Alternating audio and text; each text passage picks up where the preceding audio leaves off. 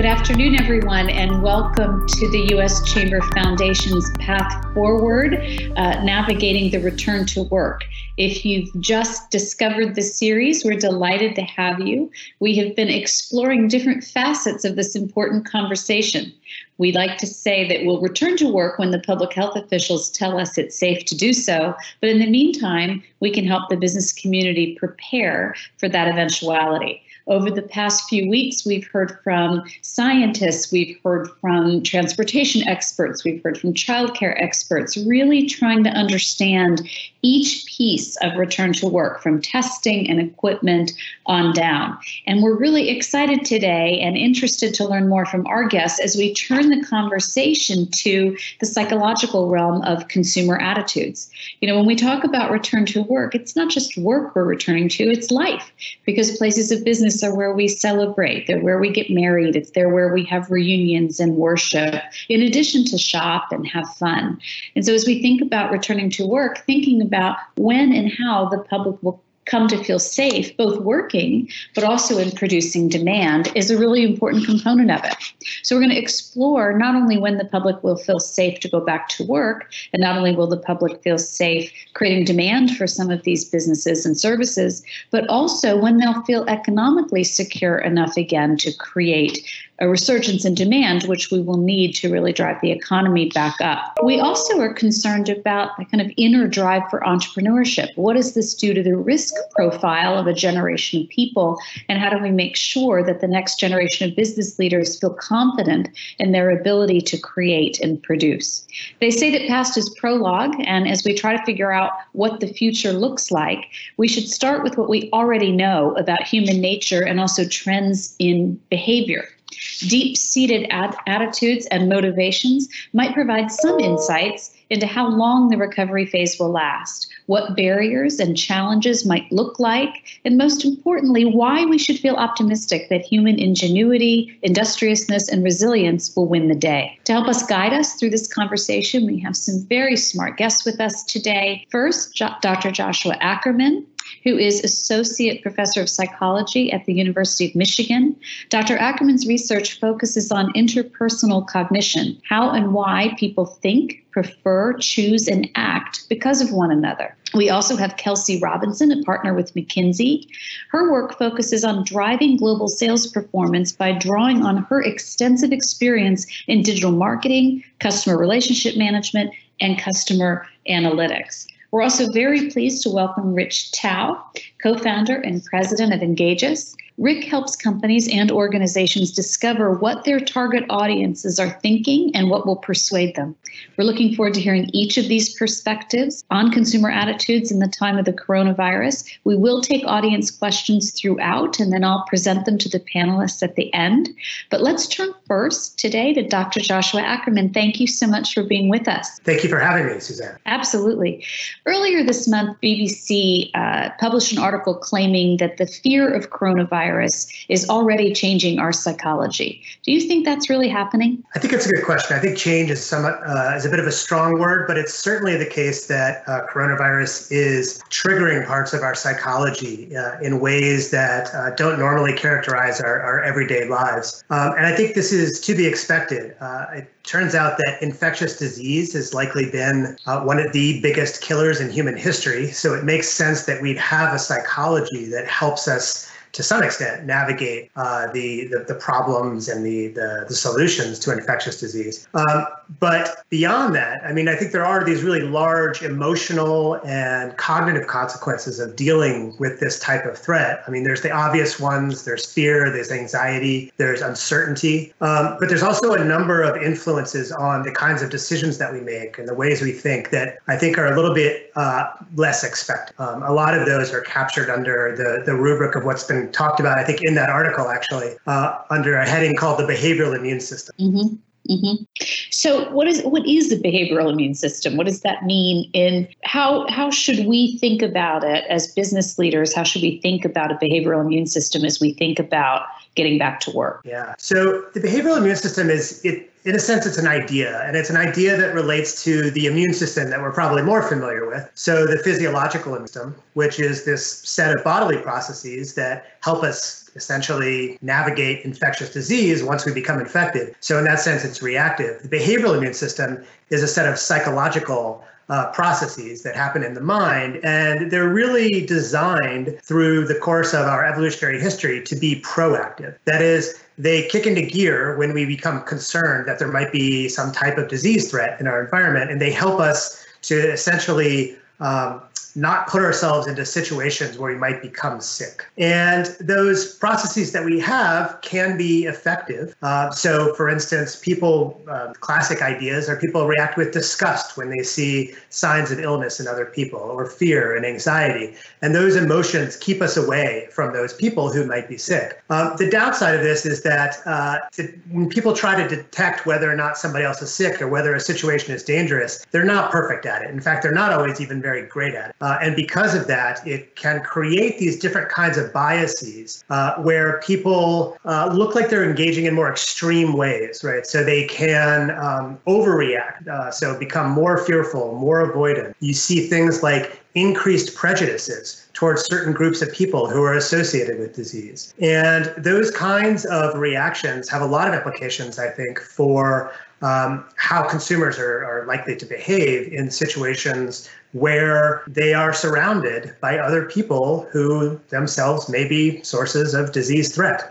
And so paying attention to what those reactions are, I think, is important and useful, and actually trying to understand how to effectively manage them is also a really interesting question, because I think it's not the case that we just want to reduce them as much as possible. They do have a positive impact on, keeping people from getting sick, but they also lead people to, for instance, we have a variety of studies showing that when people are actively concerned about disease, they prefer certain types of consumer products, and they really try to avoid other types of consumer products. And so that has implications for what consumers are actively going to be doing in the marketplace.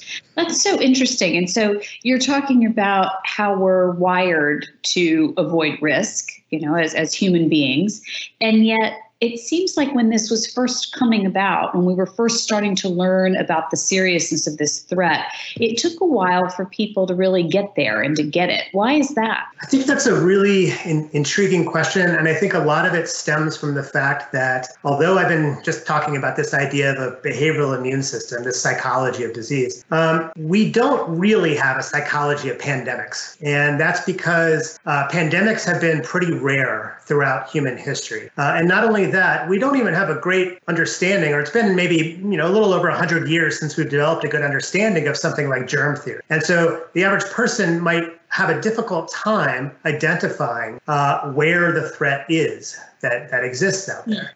And because of that can create a number of these uncertainties that people have. And you might see lags in how quickly people are likely to respond, because what we don't see with coronavirus in most places is we aren't getting the interpersonal information like, oh, that person looks really sick. Instead, we have this threat that exists that can be spread even though a person looks completely normal. And because of that, it takes a while for people to really start ramping up their sort of fear-based responses to it. So that's so interesting, because it's also very logical, right? That it takes you a while to adjust to a new normal in a lot of ways. So what advice do you have for businesses trying to help people adjust to a new normal of coming back?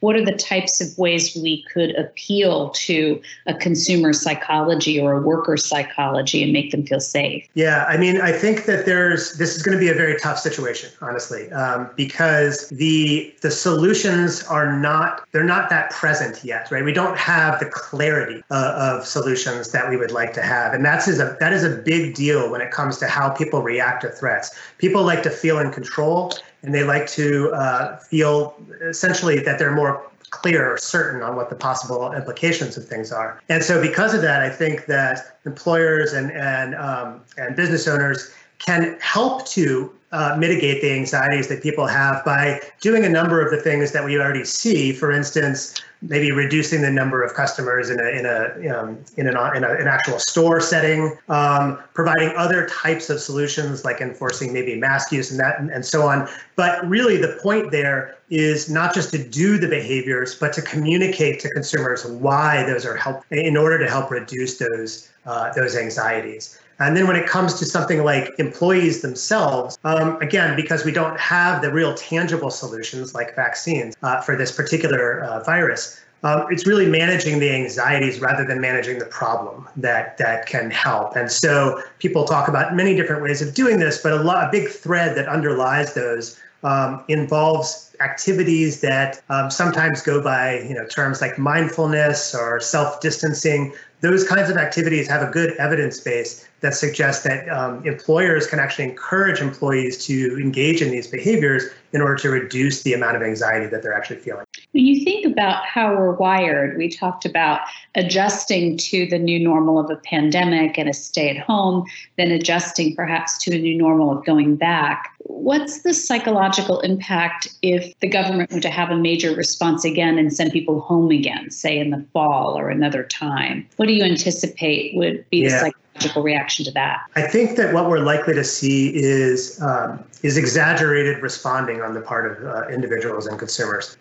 Now, that really does depend on expectations. So if a particular individual expects that there's likely to be another outbreak, let's say in the fall, then their reactions are going to follow along with those expectations, and they're going to understand if there needs to be like a return to stay at home. Somebody who doesn't have that same expectation is likely to react in a very different way because expectations color much of our psychology. I think, unfortunately, regardless of what happens in the fall, we are likely to see pretty extreme responses because it may be that there is another spike in cases, and that's going to lead to increased restrictions and regulations. But alternately, there are certain areas of the country where there's likely to not be a spike in cases. And I think, unfortunately, that's also going to lead to exaggerated responding on the part of consumers, such that people may start to say, hey, we've really overreacted, when in fact, not having a spike in cases is evidence that things are actually, that these techniques are actually working. Okay, well, while we wait to get him back, maybe I'll bring Kelsey Robinson in. Kelsey, thank you so much for being with us. I know McKinsey's doing a lot of work on global consumer trends. And tell us, how do you think consumers are reacting to this pandemic? Yeah, thanks for having me, Suzanne. So we have been tracking U.S. we call it consumer sentiment, since mid-March. So we're in about the 7th week. So we have a great longitudinal view, and we really think this is a generation-shaping event, and it's going to change the way consumers behave, not just now, but probably for years to come. And so a few of the trends we're seeing right now, to highlight 3 things. First of all, a tremendous amount of uncertainty, right? I think Josh actually just started to hit on some of that. So of course, the top of the list, when we ask Americans in our research what they're worried about, it is, around health, public safety, all of those things. But there's, over 90% of Americans actually believe this could take anywhere between 2 months and potentially, more than a year to actually have their routines, quote unquote, return to normal, whatever that might be. So first theme would be a tremendous amount of uncertainty. And to Josh's point, when you have uncertainty, it colors behavior, impacts the way you go about your day to day, even when we are able to be together again, right? The second theme is linked to that, a real impact to income and then spend intent. So in our latest piece of research just from this past week, almost 40% of Americans saying they've had a negative impact to their household income over the last 2 weeks. And about half of Americans saying as a result of that, they're having to really cut back their spending and be careful about where they put their dollars and how they think about their household. And then I'd say the third trend we're really seeing is an acceleration of shifts to online, to digital behaviors. That's the big question, is what of these shifts that we're seeing are necessities for now versus things that we might actually see stick. That might not have happened, right, in this kind of accelerated way if we hadn't been in the situation. There's so many places I want to go from here.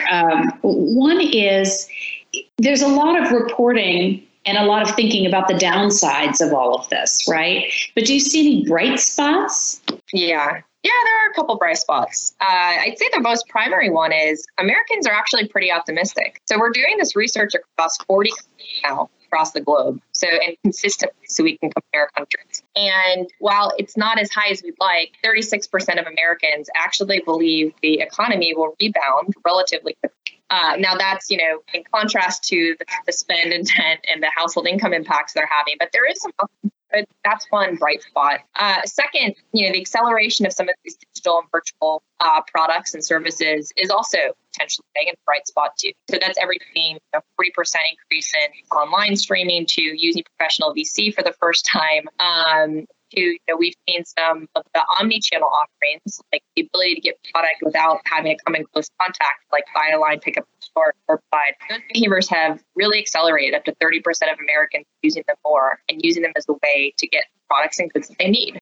Maybe, two last thoughts on not silver linings, but potentially bright spots. One is there is an interesting shift in how Americans are spending their time. So there's a lot of time spent, cooking, home improvement. And we actually had about almost 20% of people saying they're spending more time outdoors. And so we do see that, and especially if you look at China as an example, that there might, there's a path here towards a pickup in spend. I'm glad to hear that there are bright spots, and I know that you've also been studying this globally, and you've seen optimism pick up in China. You've seen optimism pick up, I think, in Germany. What do you see happening around the globe? I think even in India. Tell me what you're seeing globally. Yeah. So if you look at China, they have had an increase, as one example, they've had an increase in optimism as they've entered the early days of the recovery. So when we did a piece of research in China and talked to the Chinese consumers in late February, about 43% of them were optimistic. And then look at that as of last week, that's up to 2%. So you see a really notable, almost 10 percentage point increase in terms of optimism there. And we're also seeing in China some specific categories start to emerge with a little bit more demand, right? So some things that would be discretionary, actually, things like makeup and skincare and, some product categories that were not necessarily getting a lot of spend when the pandemic was, or COVID was at its height in China. Interestingly, European countries are much less optimistic. So as a whole, they're much less optimistic. So whether it's Germany or Italy or the UK, and, I think we have a collection now of about 6 in Europe, they're ranging more in the 10 to 25% of optimism, kind of regardless of where they are. And so what's interesting globally is there's definitely a correlation between optimism and how closely people manage their money and where they spend.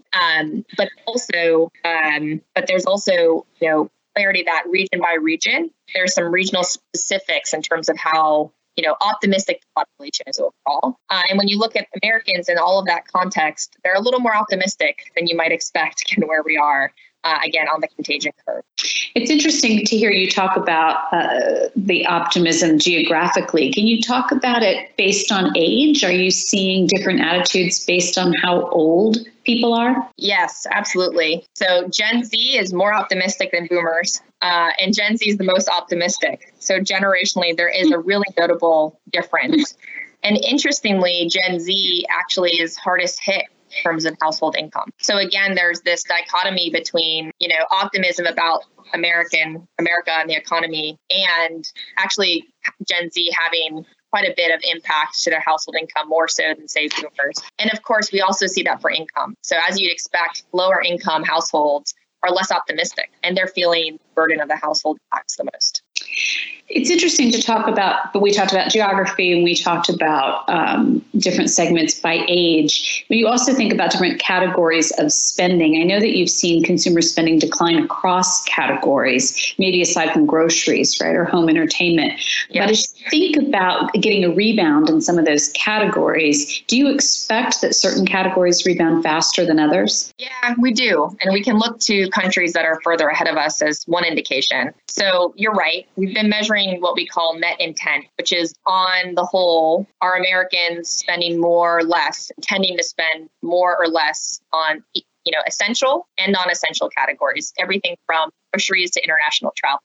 So a large spectrum study. And what we're seeing is consistently groceries, household supplies, entertainment at home, which is mostly streaming. Those are all actually positive, right? People are still doing those things, needing those things. had a depression in, or negative intent to spend. And in particular, the categories that continue to be hardest hit, kind of relatively speaking, are categories that are very heavily in person. So, in-person events, international travel, right? Restaurants actually still show quite a negative impact on spend intent the next 2 weeks. And then discretionary categories are also still hard hit. Things like apparel, footwear, right? The not need to have right now categories. But as we look at how those numbers have changed, we are starting to see they're becoming less negative. So they're not positive yet. But for example, in apparel and footwear, over the last 2 weeks, there's been about a 10 percentage point improvement. So it's 10 percentage points less negative, which is good, right? And you see a couple categories actually start to towards the neutral zone, actually including some of the beauty categories that I mentioned in China. In the US, they're starting to get close to the kind of neutral intent categories. Mm-hmm. Your report also starts to talk about consumers anticipating long-term impacts on both their routines and their finances. Do you think that changes over time as we get to a different part of the curve, or do you think some of these longer-term changes are more permanent? Yeah, it's a great question. And one we're studying very deeply. I'd say there's a few trends, and some of them might be things that will evolve and go away, kind of just here for now. And some of them, the question is, are these actually here to stay? So, of course, number one is hesitation on in-person activities, right? So even in the early days of reopenings, you see, there's very different expectations for what a store experience. Kelsey, I think I could ask you 1,000 more questions, but I'm going to bring Josh back in for just a second, and then I'm going to come back again. And Rich, we still want to bring you in, but I think, Josh, we were asking you particularly about 9/11 and the comparisons people are making to these two tragic events in our country's history, and whether or not it's a fair analogy in terms of impact on our psyches. Sure. Yeah, I mean, they both obviously have a strong degree of existential threat associated with them. I don't think it's necessarily the best analogy, though. There are a number of really important differences between the events. So 9/11 involved this discrete event that was really localized to a particular area, and the source of the threat was actually relatively clear, even though people generalized the sort of where that threat was coming from was somewhat clear. None of those are really true factors associated with the COVID-19 pandemic, right? So we have this invisible threat. It's everywhere. We don't know who has it. And I think that creates such a different type of uncertainty and anxiety in people that are likely to see very different types of responses. Let me ask you one other question before we bring Rich in, and that is, for years we've seen declining trust in institutions. And I'm curious what you think the impact of this virus will be. Is there any chance for optimism that maybe this turns around that trend as we all come together to try to fight this invisible enemy? Yeah, I mean, I think to the extent that people see it as a collective effort, then certainly.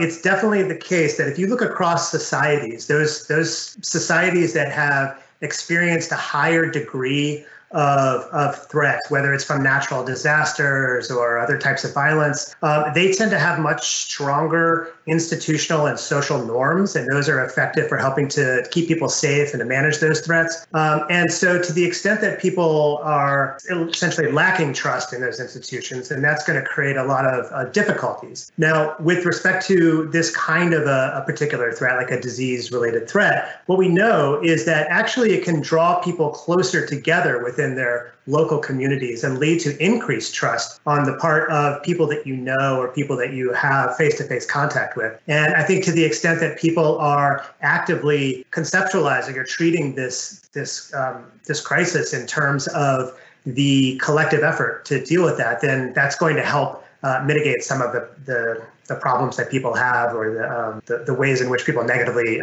trust those institutions. Okay, that again, you're just like Kelsey. I could talk to you guys all day long.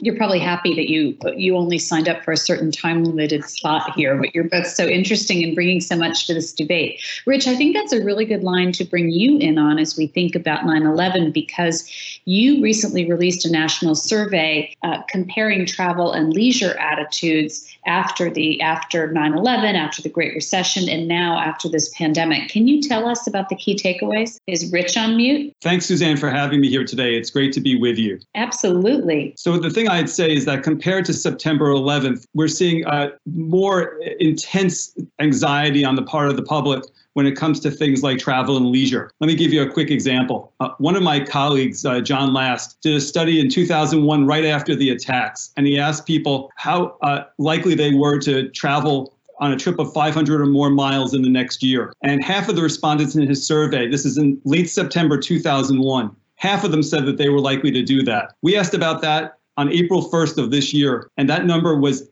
35% as opposed to 50%. We asked about it again last week, and the good news is that the numbers are tracking up. It was at 40% last week. But we're at a lower point now than we were shortly after the September 11th attacks. So if you think about what that means for that particular segment, what are you seeing for other segments in terms of consumer sentiment? Well, we looked at a variety of different segments in this most recent Back to Normal barometer that we created. And we looked at airlines, hotels, cruises, casinos, movie theaters, sporting events, and theme parks. And what we uncovered is that, and so interestingly, is that 1/3 of all the people in our study said that they would return to those activities right now without hesitation, which is very, very positive news. It means that there's a strong pent-up demand. People want to be doing those things, and they're just raring to go as soon as they can. What interested me about it was you had those third, then you have a third who said they didn't want to do anything until there was a vaccine. Talk about that middle third. Where does that leave the middle? Well, it's interesting. So the people there are people who are willing to go right now. There are people who are extremely hesitant and they need a vaccine. And as you say, there's a third who need other assurances. And so they're willing to take what you might consider to be non-medical assurances. And those include things like assurance from the US government that it's okay, assurance from a leading medical expert that it's okay, assurance when they visit a particular venue or particular store that they know that the employees there have been tested for COVID-19. So those are the things that would assure people. And each person obviously is motivated by a different set of things. Double down on that for a minute. So if you were talking to business owners, what do you think is it signs? What do they have to do to reassure their customers, not let alone their employees, but their customers that it's okay to come back? So there are 4 things that we identified that are critically important for businesses to do. 1, they need to have hand sanitizer visible at a station in the store or in the venue. The second thing is you need employees who are visibly cleaning when customers are around. The third thing is that you need to have a set of protocols that you're following, and they can come from whatever official source you want to choose, but it has to sound official and be convincing to people. And those protocols need to be posted. The fourth thing is something else that needs to be posted, and that is some sort of certificate from a local health official saying that the property has followed sanitization guidelines to ensure that the property is safe. And if you do those 4 things, the hand sanitizer, the cleaning, the protocols, and the certificate showing that you're following sanitization protocols, you're generally doing okay.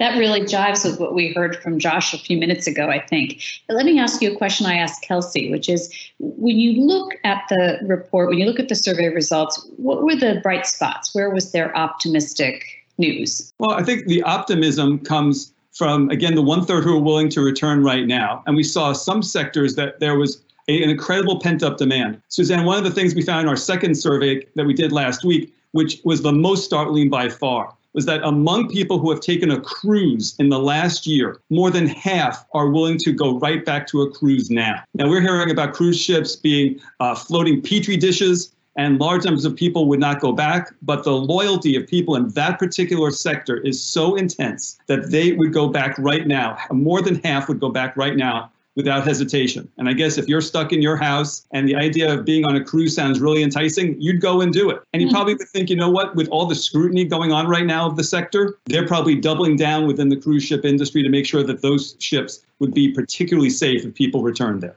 When you think about returning to work, returning to a more, what we consider to be a normal environment, when do you imagine that we are back to normal? When you think about consumer activity and demand and kind of way of life, when do you imagine that we're there? Well, I would say we really are not going to be there formally until there's a vaccine. And the survey data made that very, very clear. That was the one assurance that people need more than anything else if they're hesitant to return to any of the activities that we looked at. So the vaccine is going to make all the difference in terms of convincing people. Short of that, there's going to be people who are hesitant for one degree, for one reason or another. We're getting a question from the audience about children and getting back to school, daycare, youth groups, et cetera. We hear a lot at the Chamber about employers and employees being worried about that group of essential services starting back up before they feel comfortable, obviously, returning to work. So was there anything that you have found or could read between lines in your work that talks about when people will feel safe dropping their kids at school or daycare or camp again? Well, the thing that we found was that, and it ties specifically back to the issue of travel and leisure, is that parents who are doing things voluntarily, like taking a trip, for example, are concerned about the hassle associated with doing special things that would require their kids to be involved and that might create anxiety or frustration on the part of the kids. For example, if you have a 5-year-old, you're thinking of taking that kid to a theme park. If the child has to wear a mask the entire time they're there and it's 90 degrees outside and the kid's going to give you a hard time, you might not go. Whereas business travelers who have to travel because it's part of doing their job are much more likely to endure the things that they're going to be subjected to, the temperature checks and the nasal swabbing and all that other stuff. So that's where the difference comes in. If it's voluntary, there's going to be, I think, more of a hesitancy and reluctance to do things. If it's mandatory, people have to do it for their jobs. They're likely to endure some of the more unpleasant aspects of that. This is another question. I'm going to start with you, but I might ask some of the other panelists to leap in as well. If you think about how loyal and kind of emotional people have been about supporting their local businesses in this time, do you imagine that as you think about consumer actions and consumer attitudes, that any of that buy local stays strong as we return to normal? I think it will. And the other thing I'd say also is we looked at the retail sector as part of the second wave of research. And what we found is that people are much more likely to return to retail stores than they are to any of the travel-related sectors that we looked at. So, for example, we had about 1/3, as I told you, who are willing to re-engage right now on flying, hotels, and so forth. But we have more than 60% who are willing right now to go to retail stores. And among the people who are hesitant to go back, 80% will return within 3 months. So there's a much more greater willingness to engage in retail generally. And I think that's a positive note for the retail sector. I think that's really interesting. Josh, let me turn to you for a second for another audience question, which is, could you address the cross-section between fears surrounding contracting the virus, but also the desire to be with people again in traditional social settings, and how people will balance those two emotions? Yeah, that's a great question. And not one that there's a great answer to, honestly. And the reason is in research that's been done on this topic, it turns out that how people psychologically respond to disease-related threats is in direct opposition to their motivations to engage socially with other people. So finding that balance can actually be really tricky. What I think will tend to happen is that when people have been cooped up for quite a while, there's going to be this pretty strong motivation to go connect with others, be around other people, and so forth. And what we do know is that, like I was saying earlier, with respect to local communities, people tend to, when they're concerned about these kinds of threats, they tend to feel a little bit closer to, and they trust more people that they know and people who are in those local communities. And so I think you will see increased rates of people wanting to engage with others. It could be they might be taking steps like preferring to eat outdoors at restaurants and so forth, where they're still taking some steps to protect themselves. But I think you're likely to see a relatively high level of engagement there. Whether or not that's a good thing, I think depends upon what the steps are that the businesses are taking to sort of mitigate those risks, as Rich was saying. A question from the audience that I read, and then I want to elaborate on a little bit. This says, what behaviors should patrons expect from other patrons? Is it masks? Is it maintaining 6 feet distance? And then that's the question from the audience. And what I want to elaborate on is, what does that do to your psyche? When you're in the grocery store and someone's not using the going up the runway places the right way, or they're not wearing a mask. It feels to me that people, when they're feeling insecure about an unseen virus like this, that they get to angry really fast. The fear turns into anger really fast. But of course, I don't have your expertise. So 2 questions: what should we expect from each other in civil society? But also, what happens when that breaks down or people don't meet the expectations of their fellow citizens? Yeah, that's a really interesting question. And I think, just on the face of it, what we should expect is that people should follow the recommendations of whatever is going to be most effective, maybe from public health officials, right? But that's easy to say. What happens when people don't do that? You're totally right. People can very much respond with this type of anger, because I think what it suggests is people are really searching in this kind of a situation where there's so much uncertainty. They're searching for any kind of behavior that's going to make them feel more in control of the situation. And following these kinds of norms within a business is one way of doing that. And it suggests that if people are actively engaging in following those norms, it suggests that the business itself is running effectively and doing what it can to maintain the safety and the health of its customers. And so if people are not following those norms, it can create this kind of anger towards those individuals, obviously, and it might also create anger towards the larger business as well.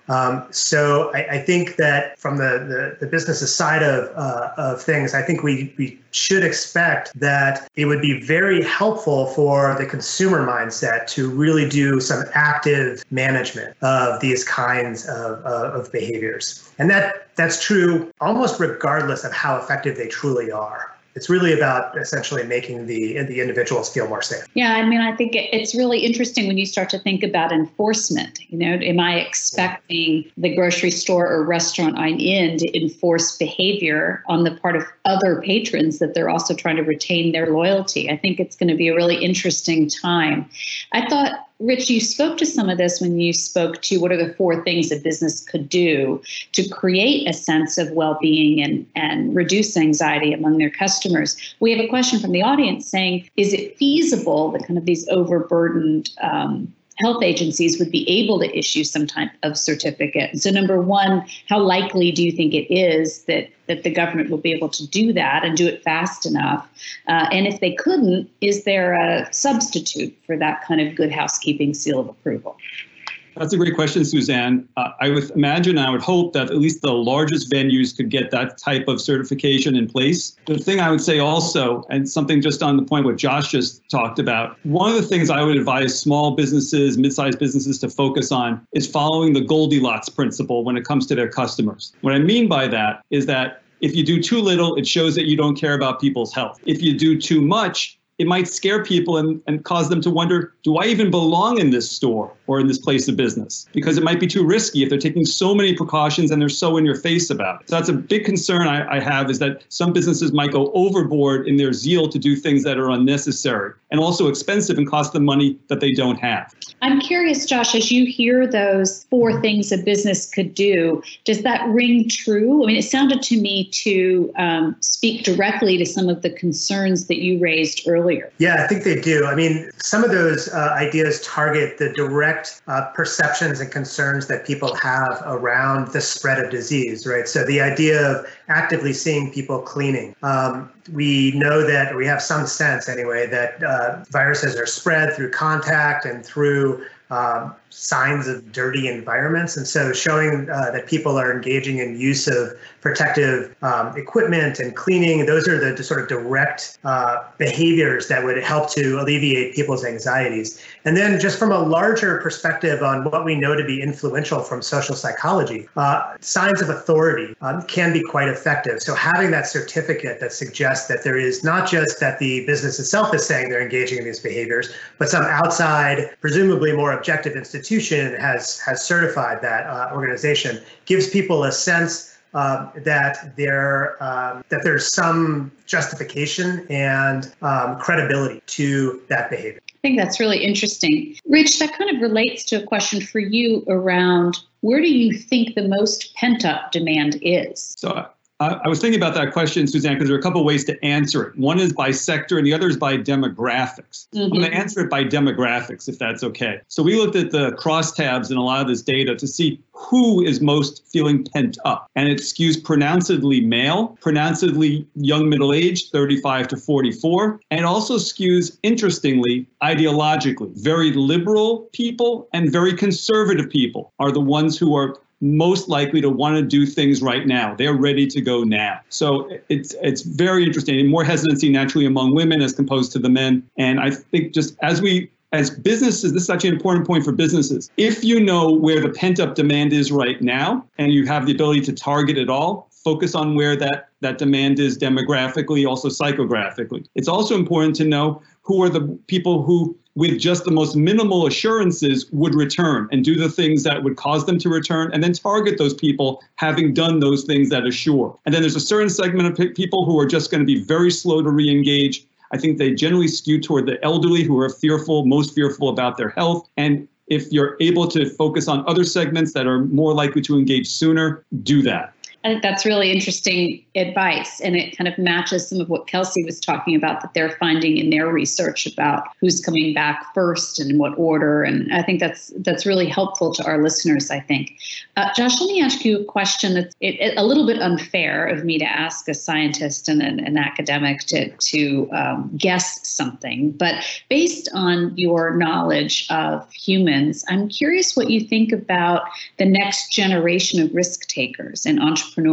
And I think something we think about a lot at the Chamber is how important job creators are and how important innovators are. And you worry a little bit that as people are graduating from college right now or entering college right now, is it possible that something even relatively short-lived in their lifespan could impact them in terms of being less risk adverse in their careers later? Yeah, I think it is a very interesting question. I think that I'm going to try not to guess. I'm going to try to actually say something involving data. We'll see. We'll see if this works.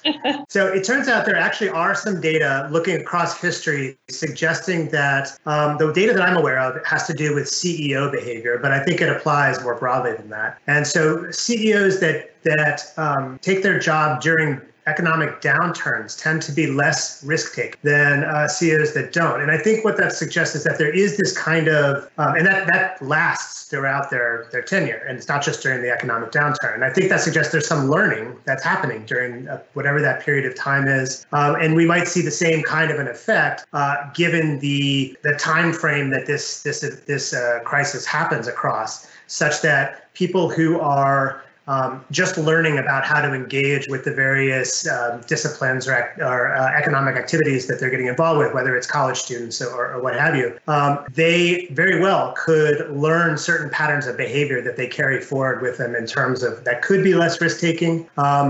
I mean, just looking at the college students that I teach, there tends to be a very high degree of demotivation that's associated with what's going on right now. And I don't know if that's the same as risk-taking, but it suggests that people are finding it very, very difficult to focus and to really care that much about the things that they're doing. And I do worry that that could persist over time, even at some level. Well, listen, I think that you all three brought so much to this conversation. We're concerned about the health and safety of employees and customers and our families and communities everywhere. But we're also concerned about the intersection of economic security and health. You know, we know what a job means to a community. We know what a job means to health outcomes. And so we know that we want to return to work only when it's safe to do that. But we do want to be preparing now and helping business owners as much as we can weather this storm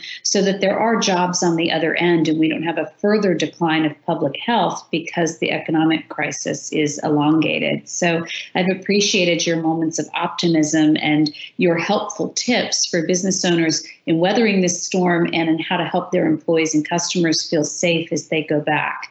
I really appreciate you being with us today. Thank you. For our watchers and listeners, thank you too for your time. Your feedback on these programs has been really, really helpful. So anything that you're willing to share with us, you can email to foundation@uschamber.com. If you've missed other pieces of this series or missed part of today's program, you can catch it again at our website, uschamberfoundation.org. And I really like Josh's point in the beginning about clarity being our friend in this situation. And I think all three of our panelists helped add to the clearer picture we have of both the economy and how people will behave. So thank you all very much and hope to see you again soon. Thank you.